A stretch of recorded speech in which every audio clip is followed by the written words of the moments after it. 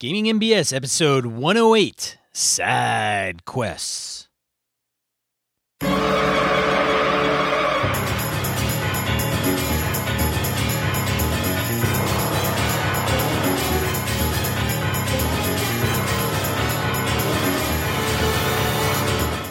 Welcome to Gaming NBS, tabletop RPG podcast. I am one of your hosts, Sean. And I'm Brett. Welcome to the show. Welcome back, folks. Good to have you all here once again. Yes. Well, Sean, we had a pretty damn good weekend, man. We had some kick-ass gaming yesterday, Saturday. We had Kevin Lovecraft in from the Twin Cities. We had Jim in person. We had Wayne Humfleet in person. And for the first time, our little gaming group was in person at the table. And Alex Kammer from Gamehole Con fame was kind enough to loan us the actual Gamehole above the bar and restaurant that he is a co-owner of. That was freaking awesome. Yes, it was very nice of him to be able to roll that out hospitality-wise for us to use. And we left it in good shape. I think we did. Yeah. Did the old Boy Scout camping thing, right? You showed up, you left it in better shape than when you found it. Bingo. Exactly. So it was a hell of a lot of fun. Hopefully we can do something like that again. Yes. That was cool. Very, very fun. Fun. Brett killed me, but I sacrificed myself. You sacrificed yourself to save the group for the time being. And then you turned into a horrible evil deity or incarnation thereof and restarted the entire cycle of vileness. Yeah, I can't wait to pick that back up. Yeah. What does your character do? I blurp and slurp and randomly glump my way through this horrible cavernous area looking for servants. Good job, Sean. I somehow don't feel myself. You feel a little awkward. Yeah. You feel kind of awkward. Like myself, I should say. I can feel myself. Yeah, totally. Right. I don't want to see that again. Okay. Oh. Yay for video. Oh, fuck. We're video too, aren't we? That's great. Hey, should we tell people about that? We're actually doing this live over to YouTube now, are we not? We are. I don't think it'll hurt anything. I think this is working out fairly well. We're getting some decent bandwidth. It's not hiccuping too badly. The audio seems to be okay. We're doing it Sunday nights at 7 Central Time, U.S. Usually we run a little bit late. Now as we're recording this, I think we kicked it off about 23 after the hour. Yeah. So we try to hit 7, but Brett and I usually are behind updating notes, which we should be doing during the week, but we wait till last minute because that's the way we roll. Yeah, pretty much. Hey, life happens. Yeah, life happens. We could be prepared or not. It's been working for 107 episodes. Let's just see if we can limp through 108 and carry on from there. I don't know. Announcements. All right, man. So I have, out in our Google Plus community, I created another topic area there. You can go out there and you can talk. You can post to different areas. I created a piece for EverCon for games and people who want to run games. As I said last episode, Kevin Lovecraft and Austin will be stepping up to help organize games on demand for us there. If you're interested in doing anything at EverCon, running it, you want to run it under the Gaming BS banner, you want to figure out another way to get involved in it, feel free to go to evercon.org. You can contact either me or some of my cohorts in that con, or if you'd like to just talk to fellow BSers and apply a little gaming and BS pressure onto folks who are Wisconsin locals and get them to that con. Anyway, go out to the Google Plus community and start talking about it there. That would be really cool. I'd love to see some BSers show up and run some games for folks, so that could be pretty cool. Sean, and speaking of cons, Gamehole, is rapidly approaching us. Good God, man. We're still doing the Uber? Are we still, i.e. Sean, you still doing the Gaming BS Uber there? So as long as I have an operating vehicle, which at this present time I do, and it works, my fear is that like two people arrive at the same time and I can't fit them all in my Jeep. We'll figure it out. Yeah, we'll do like the, what's the old World War II TV show? MASH? No, that's Korean. Sorry. Yeah. Drive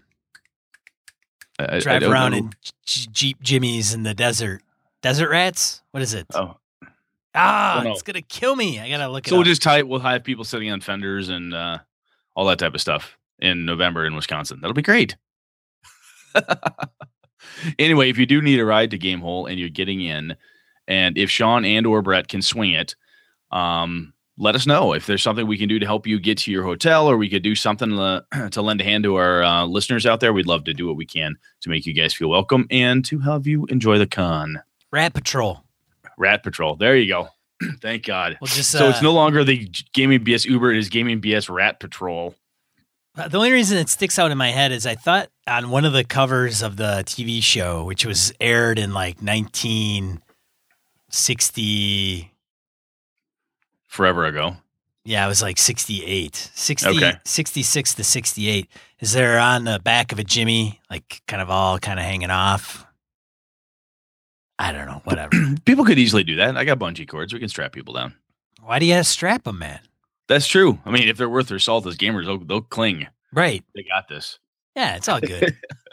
And again, if you're interested in your Game Master running a game at Gamehole Con under the banner, we do have our bonus BS episodes are dropping periodically as Game Masters have recorded some stuff for us. So feel free to get in on that if you'd like. So I just recorded Gabe. Did you? Awesome. Very cool. Gabe is from Winona, Minnesota. It's his first Game Con. First Game Con. Very cool. First Game Con, and he's running an event. That's very cool. And glad to be a part of that. We're going to drop that maybe tomorrow, which would be October 3rd, or it'll drop this week because we got to get some folks that'll sign up before Event Reg closes. Yep.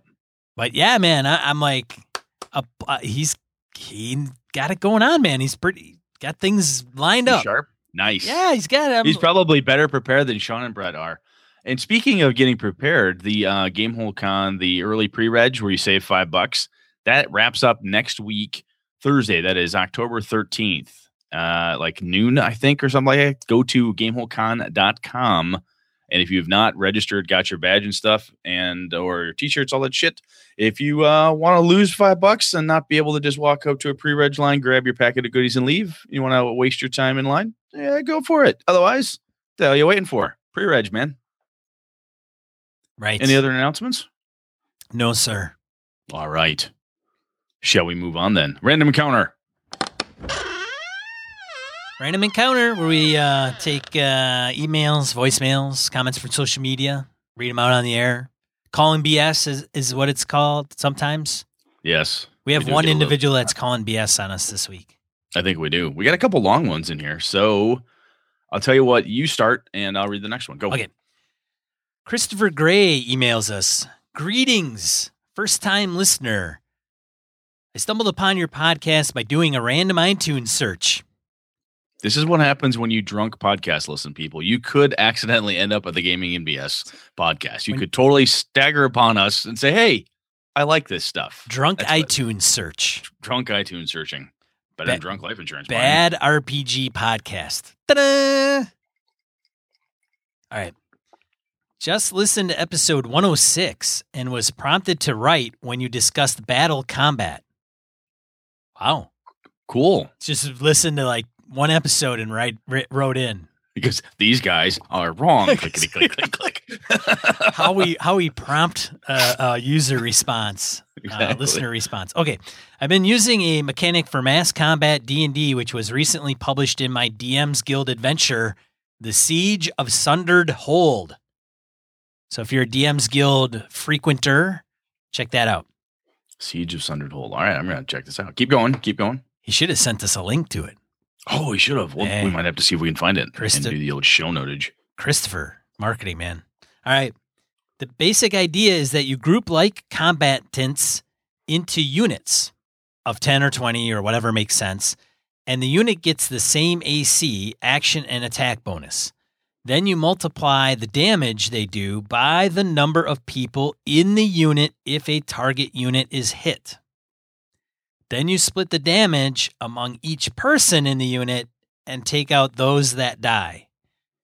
If a unit of 10 guys with 10 hit points takes 50 damage, then 5 of them die, and it is now a unit of 5. Okay. If they all attack a big monster or dragon, then the dragon takes the full damage from the unit. Okay. Okay. All right. Following along so far? So far, so good. You put the units in the battle in player control and then put them in the regular turn order. So when it's the player's turn, he or she goes and then his or her unit goes. So player characters can attack individuals in the unit and also attack with units. Makes it easy to zoom in and zoom out during combat. There's a bit more to it than that, but it works seamlessly in 5e and in practice. I've used things like poker chips to keep track of the number of people in a unit, but a good monster tracker sheet would do the trick too. Thanks for the podcast, fellas. I'll keep listening. Nice. Thank you. Yes. Well, Christopher, I did you solid, brother. I found, I just did a quick search there. I found Christopher Gray's The Siege of Sundered Hold, Border Kingdoms Fallen 1.1. I have a link in the show notes to that. So it's out on the Dungeon Masters Guild. So yeah, get out there and check it out.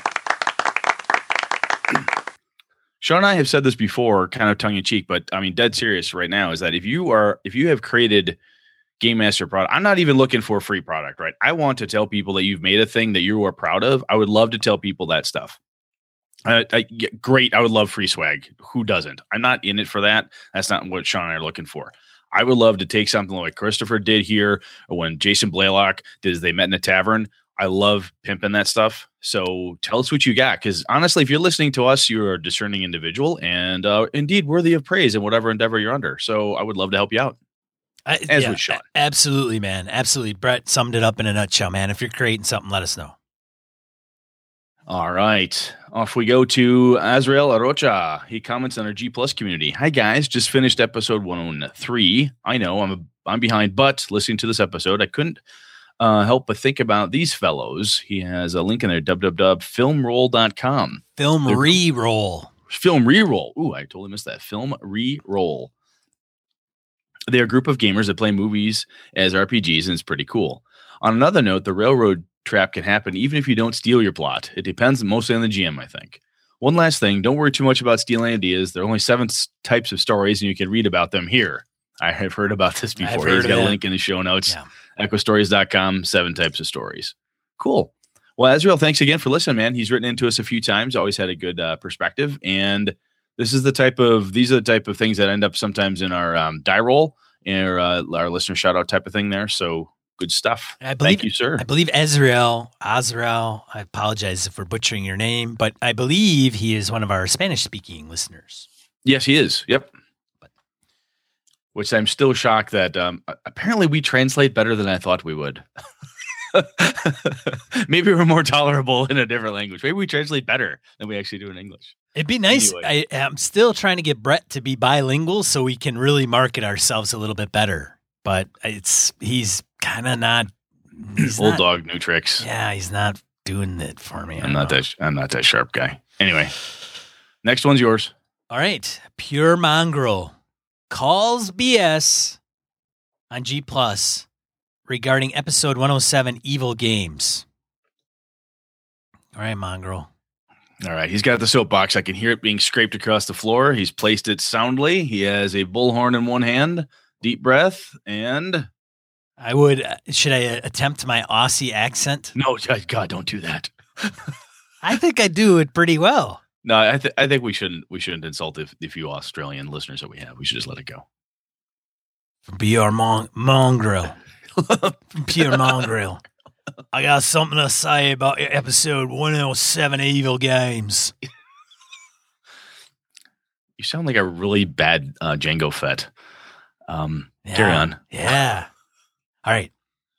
Let me first start by saying that I have no personal interest in playing evil games. If I'm ever unchained from my GM desk, I play heroic characters. I can't even bring myself to play evil factions in a war game, but I can see a place for an evil campaign, as long as you define what evil is. Okay, all right. Fair enough. That was my main issue, especially with you, Brett B., Mr. So-called arts major. Oh, got me by the scruff of my educational neck there. You did not define what you were referring to when you used the term evil. Nope, I didn't. By the examples you gave of various games played, you have no issues with playing evil as long as those concepts doesn't cross some taboo boundaries. What would that be a fair assessment? Yeah, I think so. So far, so good. So far, so good. Yeah. As gamers, very few of us have a problem with murder hoboing as an evil. Let's be frank here. Invading another being's place of residence, killing everyone in sight, and stealing everything that is not nailed down is hardly the province of good. But what if they're chaotic evil beings and you're lawful good? which is the traditional excuse. With that example alone, technically, we all play evil games. We justify it in our own heads as heroic deeds against monsters or bad guys. Mm-hmm. But the very essence of dungeon diving is an evil act of slaughter and theft. I'm totally with you, man. Players are all evil. Player characters. Players are probably evil too. Yes, at least mine are. So I think the question should be, are you prepared to play a game where taboo lines are crossed? Okay, that could be a good one. Keep going. All right. Keep going. You pointed out the juvenile high school mentality style games that you, and I for that matter, would not want to play. Fart and boob jokes mixed in with taboos such as rape, torture, bestiality, etc. has no place in our hobby. Of that, I cannot agree with you more. But our hobby is not just about telling heroic or evil stories. It is about the exploration of concepts and the resulting cause and effect within the confines of a safe environment. You are correct. A group of chaotics would never work. But what about a lawful evil campaign? The players get challenged with a scenario of, does the value of the many outweigh the value of the few? Hey man, you're bumping stuff around on me. Sorry, I did that on purpose. I adjusted the text, folks. I just kind of made him jump. Sorry, I'm like going. Reading, and then the whole text is like boop. The players get challenged with a scenario of, does the value of the many outweigh the value of the few? This does not fit the evil theme I felt portrayed in the past, but it is an evil game. A choice to kill innocents is central to the theme. Kill the child or the village dies? That's a question. Okay. I don't know if I framed it. Kill the child or the village dies? Fair enough. Okay. Wipe out a new race that has appeared on your lands to safeguard the current inhabitants? Die, Xenos filth. My 40K boys. Evil play for evil's sake is the lowest form of wit and is pointless, even destructive. But exploration of evil concepts is not. RPGs are the ultimate what if, or what would you do if you had to make the choice? Exploring evil has its place as a concept to explore and can even be a harmless release of fun in the right environment and with the right group. After all, humanity cannot be gauged without a mirror. That was quite profound. And Mongrel, he's pretty well educated. He's quite eloquent. Horror stories. Movies and games are popular for the reasons I presented above. Sometimes the only way to know what's right is to examine what actually is the boundary of wrong, but only through the safety of fiction. In closing, sirs, you know I am one of your greatest fans, but I feel this was not one of your best casts. Okay. Oh, right in the Jimmy. Got me. Just kicked me right in the nuts. Damn. Okay, but not great. Pick your act up. Nice. There was an opportunity here to dive deeper, and maybe one day you will revisit it. I will leave you with this conundrum. Aren't GMs always playing an evil game? Mongrel. Am I still allowed to be a member of the group, or do I need to go sit in the naughty corner? Nice. So actually, I think what Mongrel got to at the tail end there was, we talked about this, and I tried, I think, to push it a bit, but it's more about hard choices, and that because he says, what would you do if you had to make the choice? It's the hard choices. It's the what if. What happens if it's kill the prophesied child to say, or let the prophesied child live, and therefore the village is destroyed. If you've ever read the actual book World War Z, or the audio drama of the book, not seen the movie, no intention, but there's points in that movie where the guys who have the plan for how they save different portions of South Africa, this individual who had it was basically use different villages and stuff as decoys for the zombies so that he could save larger portions of the populace. Oh my God. That what a conceptually horrible thing to have to do. I think it's the exploration of a hard choice is a lot more entertaining to me. Presenting hard choices, no matter what you are, be you a vampire, a ghost, a sorcerer, a wizard, a black ops guy fighting Dracula, it doesn't matter. The hard choice is much more interesting way to explore the concepts and figure out what the quote unquote right thing or wrong thing is to do. Again, there's certain taboos you may want to avoid, as we talked about. But apart from that, I think what he's got there is what I was trying to drive at, and perhaps not quite as eloquently stated. So thank you, Mongrel. Good stuff, man. Mongrel, you can come out of the corner now. Now you may. But get good stuff, though. Absolutely good stuff. Right on the button. We missed it just a tad, of course. Shocker. Right. Well, the main thing is that Sean and I we got about an hour to talk through something. Don't make excuses, Brett. No, and we give it our best go, and quite honestly, sometimes our best is not as good as what you all have, because some of you folks are a whole lot smarter than we are. That's right. Really cool. It's really cool to see smart stuff come back at us. And again, our listeners, I love you, men and women. You've all given us good stuff to think about, and I've changed up different things in my games based on what you folks have fed back to me. So thank you. Keep that feedback coming. All right, let's go into the topic. Do it.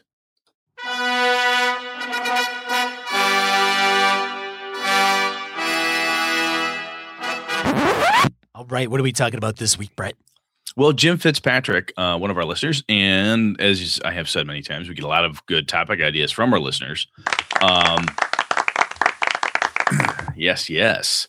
Jim said he wanted to throw this out. He threw it out in the community around side quests. He said, I want to throw this out to the community as well. Can we have a discussion about different broad kinds of side quests that you can make up? Bonus points if you can include ways that can go wrong. So it's in the Google Plus community. Some folks got in on it. If I'm recalling it correctly, it's been a bit since I went back and checked on it.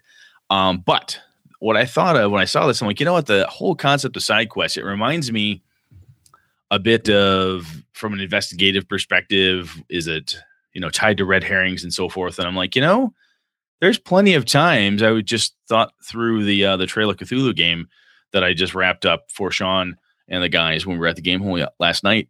There was plenty of different opportunities that they could have, slunk off and done different side things and so forth. Even in my Bad Magic game, which is another game I'd wrapped up, there were lots of side quests and different concepts that they were often running that had nothing to do necessarily with the main plot. And, kind of the value of those and so forth. So, Sean, if I said, hey, how would you define a side quest in an RPG, tabletop RPG? Not like, if I were to say it to my son Connor, he'd be like, oh, you mean like I'll pick Skyrim or this game. Oh, it's this thing that's nothing to do with the plot, but you can go and, get experience points somewhere else. Yeah, that's not wholly dissimilar from what I would probably say, which is you have the main kind of story line. Mm-hmm. Presented by in a game mastered game that is kind of goes off the main path. Doesn't to the side, almost to the side, as it were. To the side, right. Here's kind of the main one that is in front of me. So when your train stops at a station, this is the opportunity for someone to go off and perhaps change trains or move from one car to another. It is, although I discourage that quite heavily.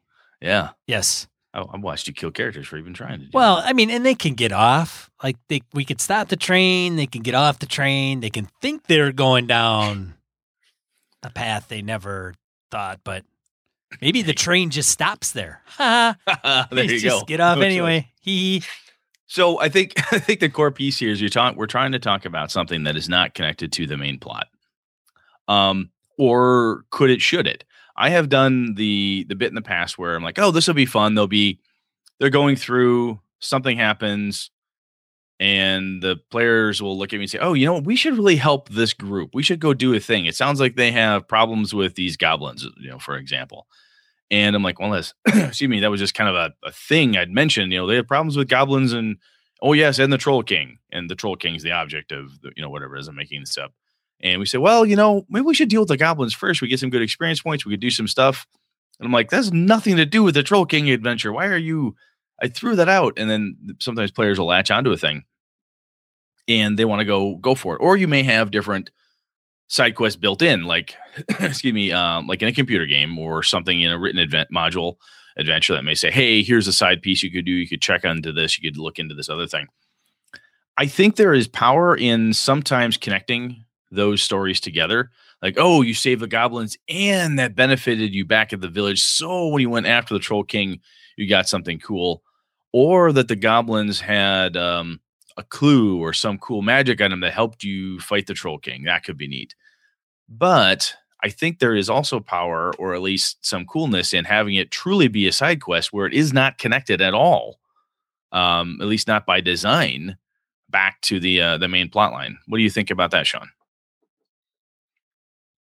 Well, yeah, but I wonder, you could potentially, I mean, I will counteract that point, Brett. Good luck trying. No, I'm kidding. Go for it. So, for example, say you're starting an adventure and you're going along, and then there is this side quest, whatever that is. It's not on the same timeline, path, whatever you want to call it, linear plot kind of focus. Fair enough. And you take them off, or maybe it's near the end of a chapter. Something comes along, takes the player characters off of that path. Okay. And they go on and on and on and on. And then it comes back. Oh, I'll give you an example. So say the Edge of the Empire Star Wars game that I ran. We ran, I don't know how many sessions. And then I kind of ended it, right? Hey, it's the end. I want to wrap this up. We're going to play something else. So the end session went this way. Now, when we pick back up, do I pick it up where it left off, or do I take you off somewhere else that doesn't have to do with the prior storyline? I think that's different though, because that's a whole new game. That's just a starting point for the new game. I'm talking about like mid-campaign. True. Yes. If in the middle of the Star Wars game, we were the first thing we were trying to do is go find a spaceship, because we were kind of out there looking for different ways to make money, right, and avoid our creditors and other problems. If along the way we had an opportunity to, I don't know, help Han Solo do something, I don't know if I can know, just it had essentially nothing to do with anything. Sure. Where you could step aside and do that. That to me would be more of a side quest than what you're talking about. I think what you're talking about is more of a conceit for a storyline. Yeah, I would agree with you, and that was a poor example on my part. It was, and I would like you to try again. Say there was no break. Okay, say there's no break. There's no break. So, for example, you start out, you guys were supposed to get a jewel from an auction, right? Which we were. And yes. You tried that and you failed, and then all of a sudden the next chapter goes, and you run into a bunch of people, like the Hutt, who's going to want your head on a chopping block. Mm-hmm. And then you take that and you go off and do something else. Right? Okay. You got to get off the planet. You get off the planet, and then another thing comes along, and you're kind of away from that. The jewel is gone. All the auction's gone. All that stuff. I left the Jewel of Yavin. I have escaped the Hutts, but I'm now smuggling something else, and hopefully I've left all that behind me. Correct. Doing something else. Yes, you go and do that something else, and then all of a sudden, sessions later, all of a sudden the Hutt shows up again. God damn it! Right, the recurring villain is back, and the Jewel of Yavin somehow makes its way back into the possession of the players, or it's in front of them. Like they come across the smuggler that actually has the Jewel of Yavin, and then deal with it. Yeah, and then you got to deal with it, and it picks up from there. So it's kind of like, what is the sidetrack? Is there a timeline with the sidetrack? track. And is the side track designed to, it can be what you're talking about. It's almost like a story beat or a longer term campaign beat, maybe, where what I'm doing is, yeah, exactly. Story beat.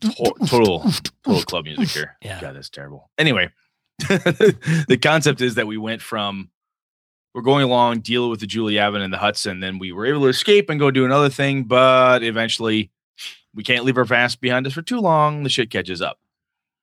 So there is you still did something totally different, but it's kind of on your way back into the regular component, which is kind of like going to, take care of the goblins as opposed to going directly after the Troll King. That's fine. You did a thing, and then eventually you wind your way back to the main plot line. Same type of setup. I'll give you another example, Brett. Okay. I shouldn't say this on the air. Oh, then don't. No. I have another example. So okay. I had talked about it prior in our home group, playing D&D, Lost Mine of Phandelver.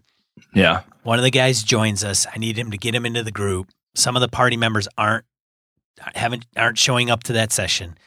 So Austin, Jim, and Steve. We did the flashback thing. The flashback thing. So what if I started a game as a flashback and then went back to the same storyline? Okay, so different variations. Basically, what we've got here are different options with the side quest. How to use it, mash it, move it, different ways to go about it. Sequential order, right? Not sequential order. Okay. So the other thing, though, is that if you run a perhaps true side quest is a strong phrase, but if you run a side quest and it has nothing to do with the main plot, and you have no intention of connecting anything back to it, right? Yeah. So I lose the Jewel of Yavin. The Hutts are after me. I have escaped the planet. My cohorts and I go off on a different thing. We have a different raid at the end of it. That's done. We smuggled this other thing. We get paid. We're like, great, that's perfect. And then we go back to do the next thing, and then the Hutts catch up to us. It really had nothing to do with what we just did. I may have gained some money or some experience along the way, but that individual that we did work for has no connection. There's nothing tying them back to the Hutts. I guess what I'm saying is that sometimes when I have had side quests present themselves to players, they have kind of tried to sniff out a red herring where they look at that and go, wait a minute. If I go down this path and I run away from the Hutts, there's no way it's not going to come back to bite me. I don't want to go do this other smuggling operation. I don't want to go deal with the goblins over there because the real quest is the Troll King. I'm not going to deal with anything along the way. I only want to cut right to the chase and not have any side quest action because they fear a red herring of some sort, like they get sucked down a path. Excuse me, that may have nothing to do with anything. Because a lot of times, I believe, at least in my experiences, when the players go down different side paths in a storyline, I think there's a feeling that the side path should lead me back or provide more information for the actual storyline. So if I go down there, I should get not just experience points, extra hit points, and more skills, but I should get a clue. I should get a magic item. I should get something that helps feed the main storyline, even if it's a side quest. And not, do you feel that, or is that just me? You're staring at me blankly. Nice. He fixed the soundboard, so that's good. I did. It works. Yay. Side quest. I keep saying trek. That's okay. So I guess, what you're talking about, though, is that even with the Jewel of Yavin example and so forth, everything comes back. And I get it that eventually you get kind of thrust back into potential where the main storyline comes up and it reabsorbs your players back into it. Your characters come back in. But I think there's something to be said for having a side event that has nothing to do with the main plot lines. Basically, it's multiple. You could have multiple plot lines going at once, right? It's a great opportunity for when your characters have you have a character who her job is she's like the badass, sniper for the team, and as a thing in her character background, she wants to find out a way to help her father in his retirement, or it's a very shitty example, but that's what she wants to do. So in the process, she finds a way hey, I can take this money. I made a contact with this offshore banking, I can funnel money that I'm making on this illicit gig back to my old man, and he'll never even know I did it, but I can make sure that my dad is taken care of while I'm off hopping through Europe shooting vampires in the head. Okay, cool. So it's a side event that has nothing to do with the actual plot, but through that parallel activity or side quest, we're developing her character and that connection back to her dad, and she's getting to fulfill a thing that's on her character sheet, and she can act upon it there, right? Because one of her driving goals, we were told, is that, hey, I want to make sure that my family's taken care of. That's why I'm doing all this stuff. And then she sees an opportunity, starts acting with these people, having interactions with them, private meetings, working with these bankers and other, folks to make this type of thing happen. There's no connection to the real plot. Now, granted, as a game master, you could come back, and if we're doing a Night's Black Agents thing, the vampires can find out that this girl's character is doing this thing, and oh my God, then they come and step on there and snip the cord or threaten the family type of thing. But it doesn't have to. I think you can have that back piece of it, and then the players are still interacting with the world. The world grows around them, even if it has nothing to do with the actual plot of the story. So what you're saying I totally went crazy. So what you're saying is the player character becomes a financial advisor briefly. Yes. Gets her dad's 401k in order, and then goes back to shooting people. Yeah, so it's an assassin who's taking night classes to get an MBA, and it is slowly but surely. Seriously though, I mean, I've had a lot of that when I ran Vampire and stuff over the years, or even in Bad Magic. The players all have different things that they want to accomplish, which essentially are tantamount to a side quest for me. Somebody's like, look, I want to build a better library. My character has a goal. It has nothing to do with the plot that's going on right now, but that doesn't stop them from trying to accomplish that goal, regardless of what's happening. And sometimes, as the game master, it's very tempting to take that thing that they're doing and suck it into the plot, and use it as leverage or use it as a thing. But it's kind of like look what we just talked about. If you do something too often, it becomes bad, right? If you're always blowing up somebody, when I talk about safe houses, right? If every time Sean and Angela and the rest of the team go back to safe house, Brett blows it up. God damn it. It gets boring. If every time. Well, you need to punch Brett in the face. Yeah, exactly. Eventually that happens. Brett's being a dickhead GM at that point. You see the scar?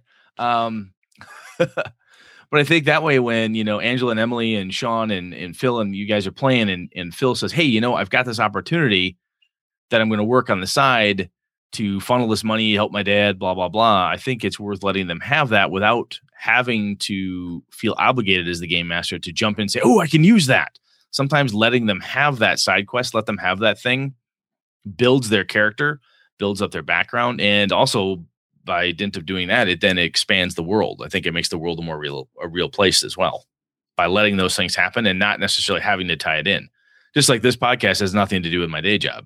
The fact that I am up to my ass in meetings tomorrow what happens tonight has no impact on my meetings tomorrow.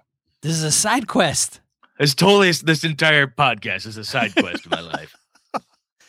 Or is work the side quest? I would probably say work is my side quest because, I don't live to work. I work to live, right?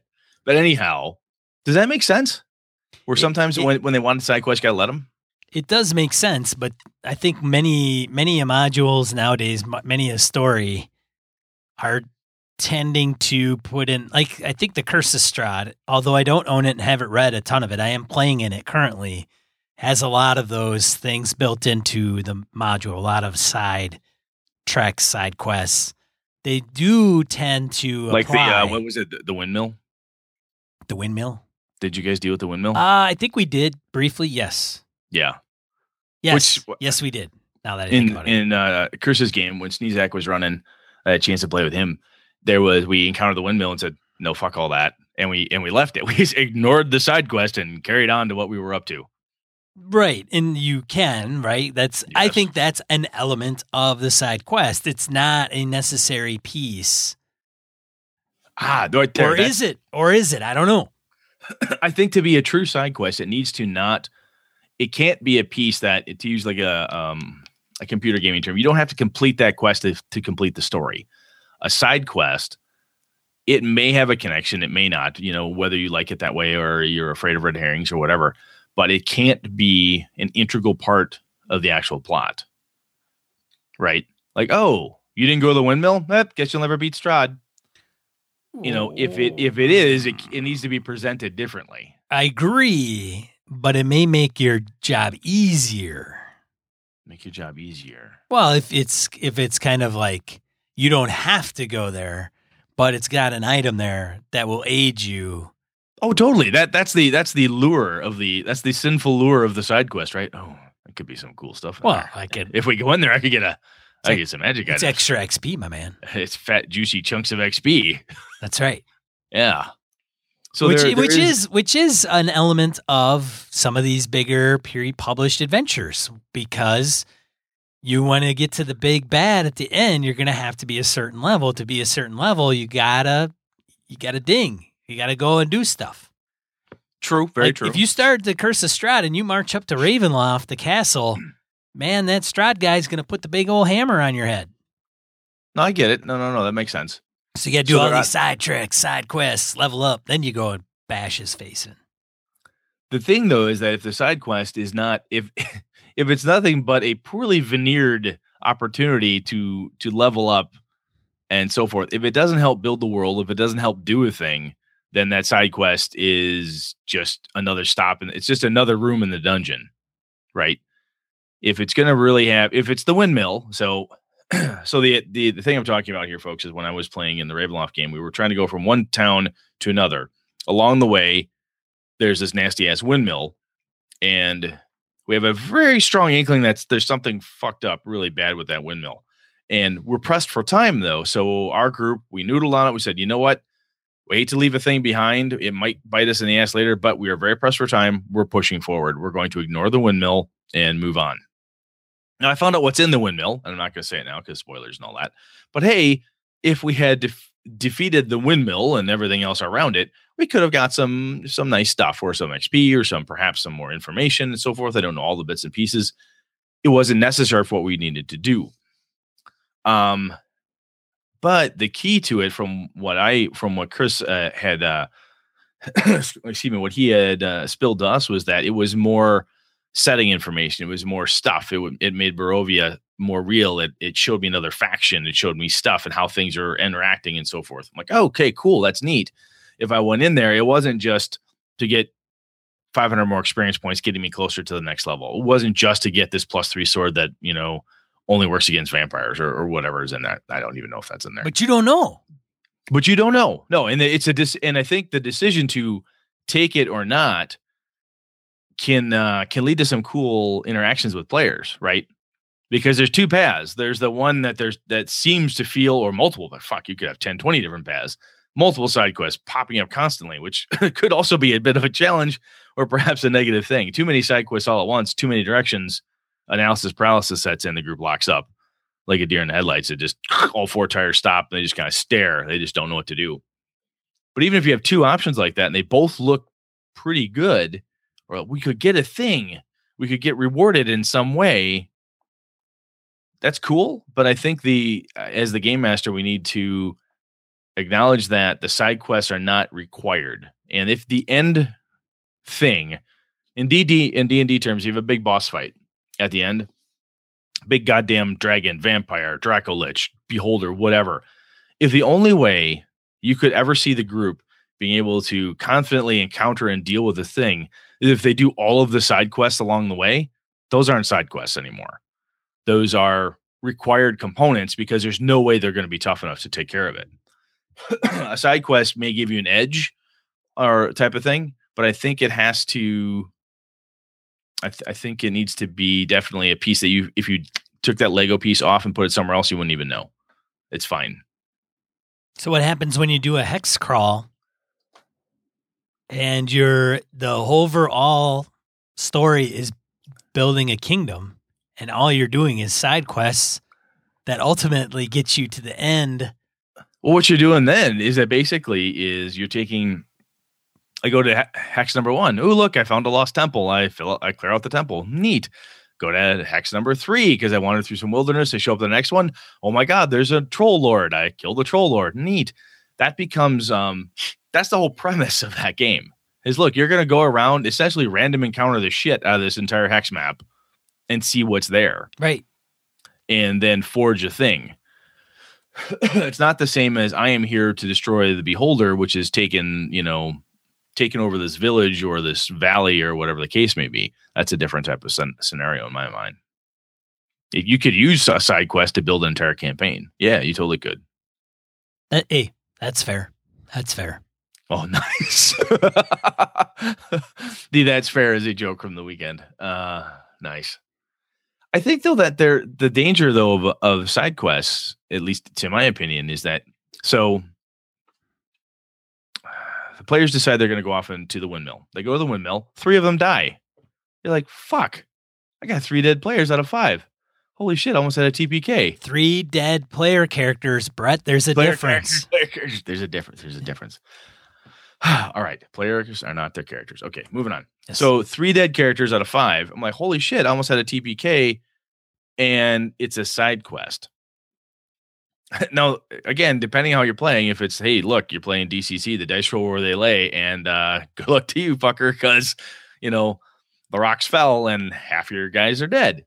And if that's what happens, then if you're ready to deal with that, otherwise the side quest, the lethality of it can crush the game if you're not careful. Have you ever had that, Sean, where you've had someone go off on a side quest, or have you gone off on a side quest and went, holy shit, that side quest damn near destroyed us? No,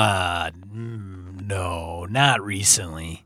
Not recently? I mean, I think it took down one person, but it hasn't been. I mean, well, that's kind of the risky thing about it. I think if you make a side quest just kind of this ambiguous, fluffy part of, well, go to the library and hang out and interact with the librarian, and you don't put some risk into something. Even if the risk isn't death, it's a time delay or something. Yeah, but I don't think it has to just be that. I think you can put the hurt on the player characters if it's a side quest. Fair enough. I mean, if you're playing a game in a world of perilous adventure, hey, guess what? Adventure's fucking perilous, and you could die. Yeah.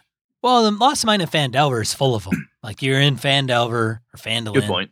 And you come across an NPC that says, ooh, I lost this, or I need that, or if you go, I'll help you if you go and do this for me. Mm-hmm. Those things that you go and do could certainly unravel if you don't handle it correctly. Because they could kill you. And even in the Night's Black Agents thing, right? So Angela's character decides that she's going to be funneling money, back to her dad to help his 401k, because she now has her her NBA character now has an MBA. She has her 107 or whatever. Exactly. FINRA certification. Exactly. So now she's a financial advisor on the side. That could be dangerous, right? Because now there's a paper trail. Now there's a connection through financial records of where you are and what's happening. Series 7. There you go. So there's always the chance of, I don't know either. So there's always the chance that somebody that Dracula could find you. There's vampire spies. They find, oh my God, everywhere there's been action, I note this type of banking transaction happens. Oh my God, there's Angela's character doing this thing. Oh, there's Phil. Oh, there's Sean. They're all working these little side quest things that they're doing in the background, and I can track that as they hop through Europe. So again, there may be risk involved. I guess what I'm saying is when they go wrong, and maybe it's not wrong per se, but there is we as game masters and players need to acknowledge that if you're going in there, and if maybe the statement should be that if there's no real risk involved, it's not really a quest, right? If it's a side activity where it's just something you're doing, like saving up enough money so you can buy a bar, it could go bad. You might lose your money or your investment might go wrong or something. But an actual side quest, there's maybe should is too strong a word, but there can be risk, like personal risk, to the quest itself, to the actual main storyline. You could get killed. You could lose everything. You could get hunted. You could give up your information. You could actually get another fellow character killed. Okay. Yes. Of course. Have you ever had the side where the side quest has been more interesting than the actual plot? Have you ever had that happen to you? Oh, I'm sure I have. Yeah. Edge of the Empire, man. Really? No. So this happened to me. In a Dark Ages vampire game I ran. It's just it hit me when I was working on show notes for this. The guys are going in. I had this thing. I'm like, oh, this is going to be cool. They're finding all these clues and so on. And they all bit on this other thing. It was this little side story. Everybody went and said, that is cool. I went, fuck, okay, so shift. I just pivoted the entire campaign to head in that direction because it was something that they thought was cool. That's why planning sucks, Brett. The players are going to dick it all up anyway. Absolutely. So I think what I'm getting at is that with your side quests is that if it's really sexy cool, you may have a group of players, you know, where Chris and Phil and everybody else looks at me and goes, hey, you know what? That thing that Sean just threw at us, that's fucking cool. Let's go try that. And next thing you know, everyone's after the rumored dragon in the woods. It has nothing to do with the haunted, monastery. Everyone's after the dragon in the woods. Guess what? It's a dragon hunting campaign now, people. That's where you're at. And I think as a game master's perspective is that when you see that happen, I embrace it. That's my perspective is I don't try, even if they go all the way, I'm like, fine, you're in. And they go in there and maybe they destroy the dragon. They do something, they take over, go, wow, oh, that was cool. And then the haunted monastery, things go bad, right? You've ignored the haunted monastery. They're in the real world. Therefore, the spectral monks are now coming down and slaughtering villagers. Holy shit, we should have been there or whatever it is. Or you could drop that entire thing completely and just absolutely pivot and head towards a game about dragons and all that other stuff. But I think the other cool thing about side quests is that it does give you the opportunity to find out what the players want to do. It's one of the ways that when I run a sandbox here, what may be defined as a sandbox game, as you said, with a hex crawl, if in the middle of the hex crawl, we find a temple, it's a temple to a lost, forgotten god. Oh my gosh, this is really cool. We've dug into it. We found these cool artifacts. I wonder if there's more.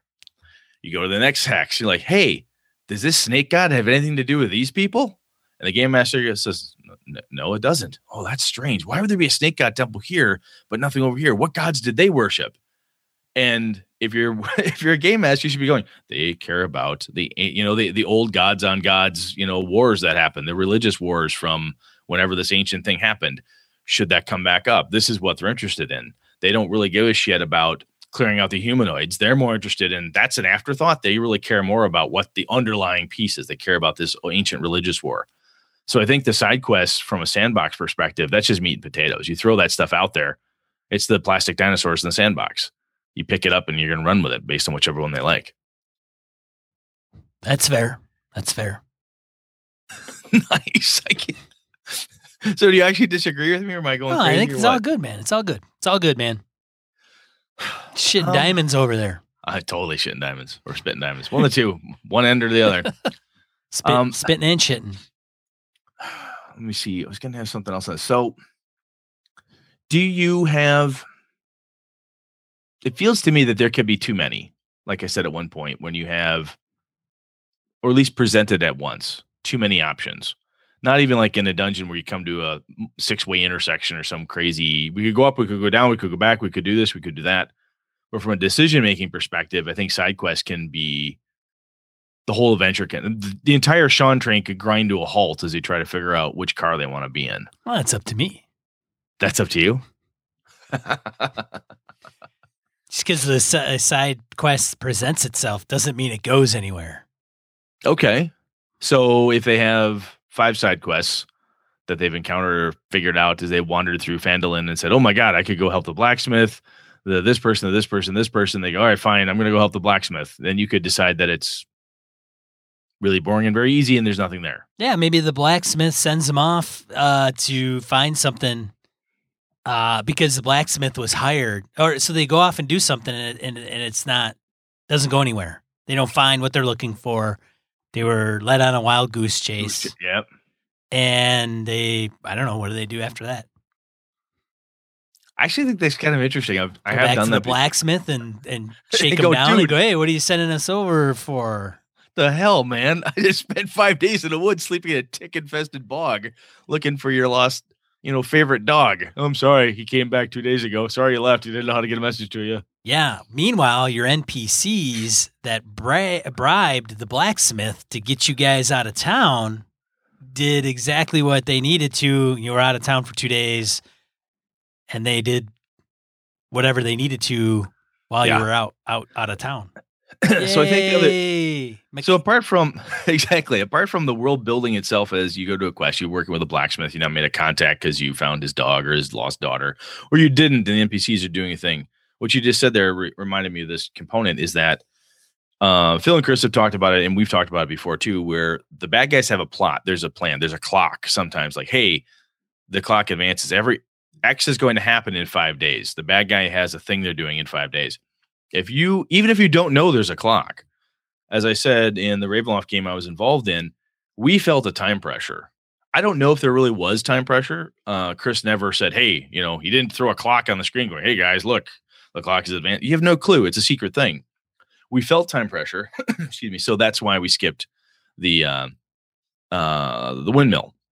Say we didn't fucking care. We said, sure, we got all day. Let's go check the windmill. Oh, down here's a gully. Let's go see what's down there. Oh, it looks like ghosts. Let's go look at this. And while you're doing that, the other fun thing to do is the game master's like, oh, really? Click, click, click, click, click. Y'all fucked off for like 2 months. And hey, guess what happened? The Dragon King has arisen, or the Troll Lord has gathered his army and now he's rolling through the countryside, or whatever other horrible thing you want to do. Because generally speaking, the NPCs and the world itself should not just be a static thing waiting for you to show up. And as the computer games my little kids like to play, they walk up to a guy who just stands there all day long dispersing the same quest over and over and over again. That shouldn't be your tabletop role-playing game. If you show up late and the town is decimated by the undead horde because you didn't bother to get off your ass and get there quick enough, or you got distracted by looking for the lost cows, your own goddamn fault. And that, my friends, is what fronts are about in Dungeon World. Absolutely. Thank you. That's a good way to pull that back there, too. Yeah. So I think that's cool. I like that piece. Okay. So, I think that's all I have to say about that. Excellent. I think we wrapped it up. Yeah. I think we did. I love side quests. I think they're fun. I think there's dangers in them, and perhaps, as we've talked about, I think there should be now. I was kind of worried about it, like, oh, make sure you don't kill your PCs type of thing. But, it's a world of perilous adventure sometimes. That's just a thing.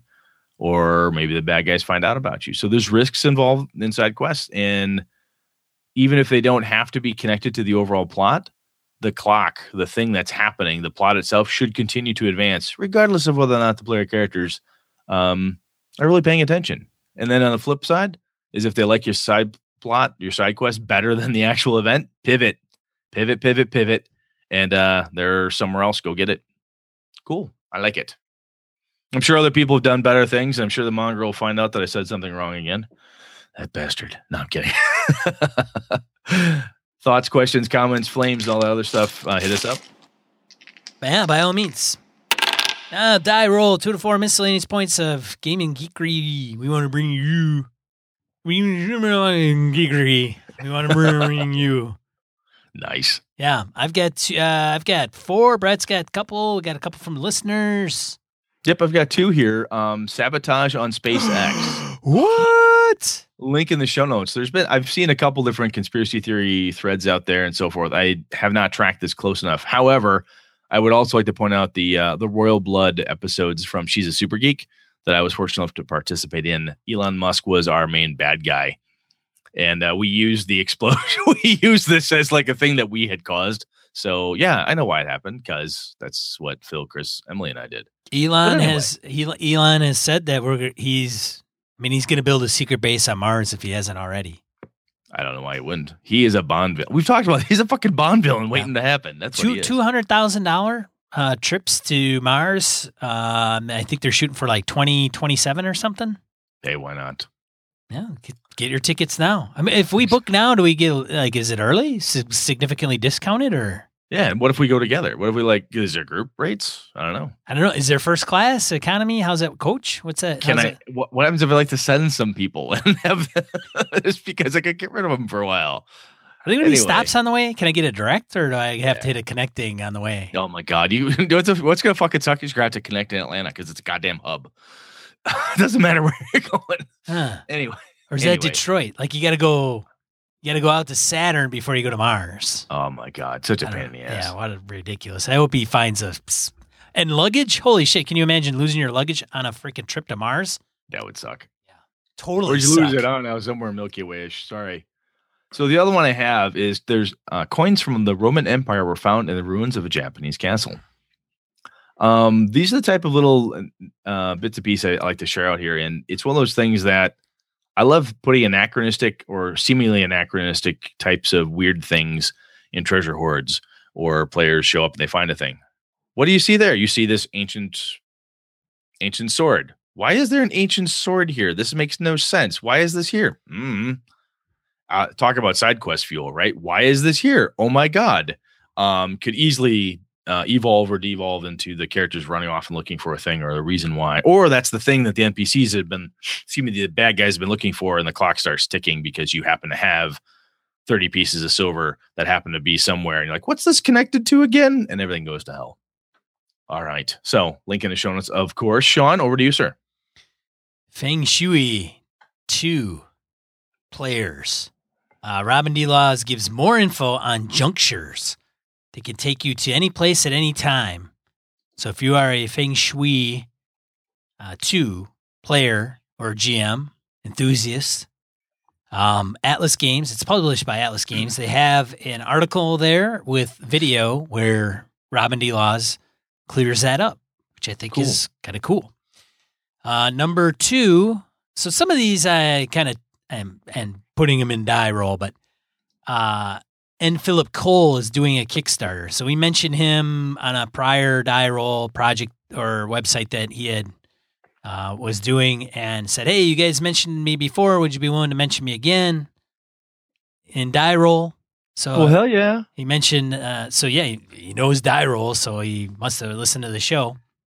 So he's doing a Kickstarter. I believe it's already funded. I think he was looking for a modest $3,000. I think it's up to $3,500. It's a story-driven RPG about badass mecha pilots who combine into totally sweet ultimate robos and save humanity from big giant monsters. Yeah, he wanted $3,000. He's at 3,687 to be specific. As of this recording. As of this recording, and as of today, October 2nd, he has 25 days yet to go. So if this sounds cool to you, get out there, take a look at it. Very nice. Cool. And then number 3, Tabletop Game Talk. It's a new podcast by one of our patrons, Chris Steele. Awesome. So he's running a game at GameholeCon. And instead of coming to us to say, hey, I'll record something, they did it on their show. Very nice. So we talked about that. I asked Chris, I'm like, should we put the audio snippet? Should we just take your audio snippet? And I'm like, that doesn't sound right. So we can put a link to that episode in his podcast that you want to listen. Take a listen, subscribe, see what they have to say. I believe it's him and another gentleman and another woman that's doing it. I haven't listened to the show yet, but it'll be in my catcher to catch up on some of those. Check it out. Cool. And then my damn cat's really driving me crazy. Augie, you cannot co-host. That's a big damn cat, dude. And he's not even our biggest one. That's Augie. Sorry. If you see this on YouTube, you can see the cat jumping into frame repeatedly this episode. It's driving me crazy. Number 4, Hero Forge. I thought we did this, but I couldn't find it on our website. So it's Hero Forge custom miniatures. So you go to Hero Forge and you could change the head, the body, probably the attire of the miniature, and then you can order it. So if you want a custom miniature to one of your player characters, check that out. Now, I think 3D printing is just gonna rock that miniature world. But check it out. Oh, it will. It absolutely will. So those are the ones I have. Links in the show notes. And we had a couple from listeners. Brandon Barnes told us about this Commodore 64 that's been running a business in Poland for 25 years. Now, his post, yeah, Commodore. His post, Brandon talked about the fact that, these post-apocalyptic settings and stuff, we've got this ancient technology doing a thing.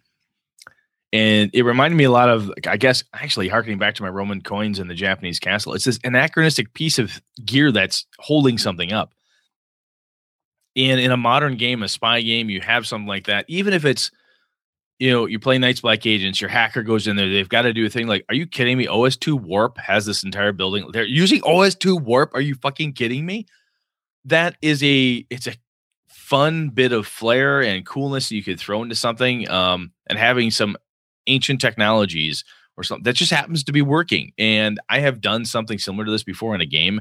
It stymied the shit out of my team.